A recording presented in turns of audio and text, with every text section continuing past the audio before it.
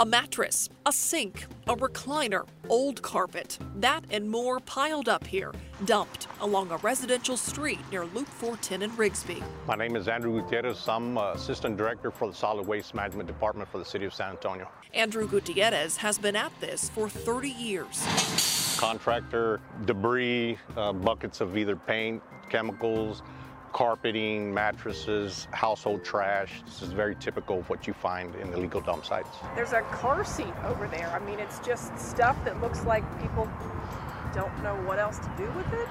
Well, there's really no need for this because we have many options to dispose of unwanted items. And yet, it still happens on every side of San Antonio, and not just on city streets, but on major highways too. A lot of the big items that we see are maybe mattresses, couches. Litter is a big problem in Texas. A big problem with a big price tag. TxDOT spent $57 million last year just on litter pickup. Now, if you think about it, that's money that could go to be, repairing and even maintaining the state highways.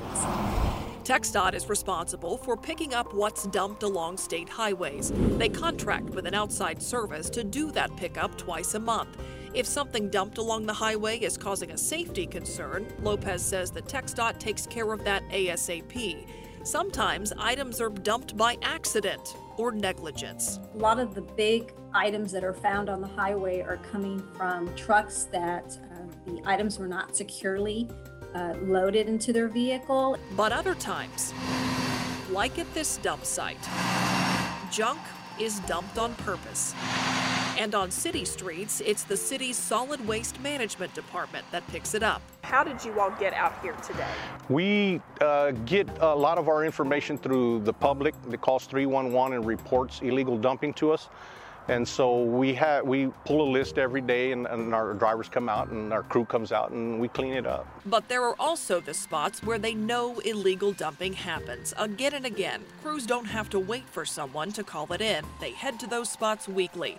The best way to report an illegal dump site? Call 311. So if somebody calls 311 and says, I've got a bunch of trash, debris in my neighborhood, what's the process then? How long can they expect? Well, as soon as we get the information, it's pretty immediate, and so we'll address it within 24 to 48 hours. Last year, city crews picked up 2,232 tons of illegally dumped stuff.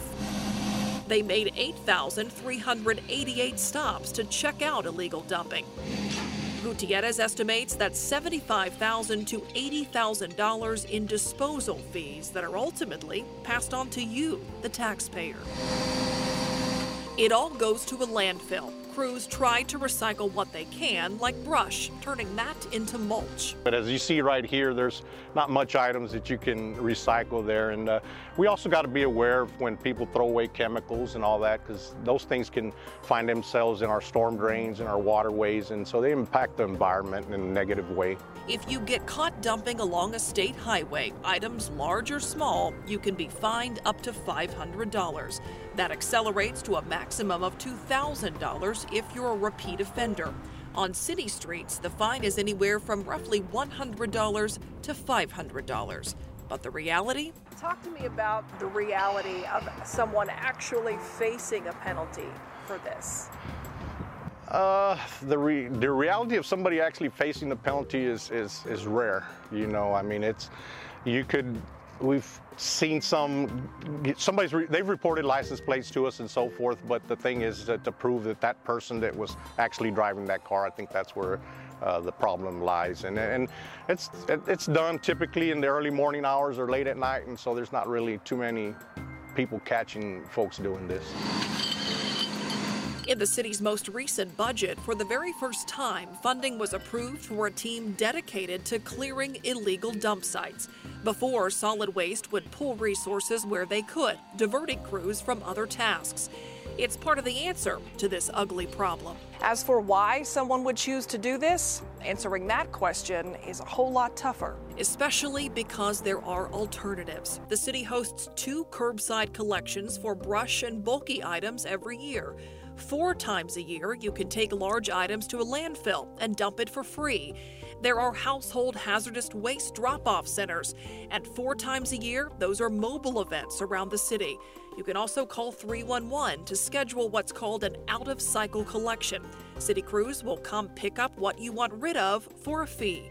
All this info you can find at sanantonio.gov/SWMD. It's very frustrating. This impacts everybody. It negatively affects their property values. It's a breeding ground for pests, mosquitoes, flies, disease-carrying rodents. And so at the end of the day, we foot the bill for this, and we being the taxpayers.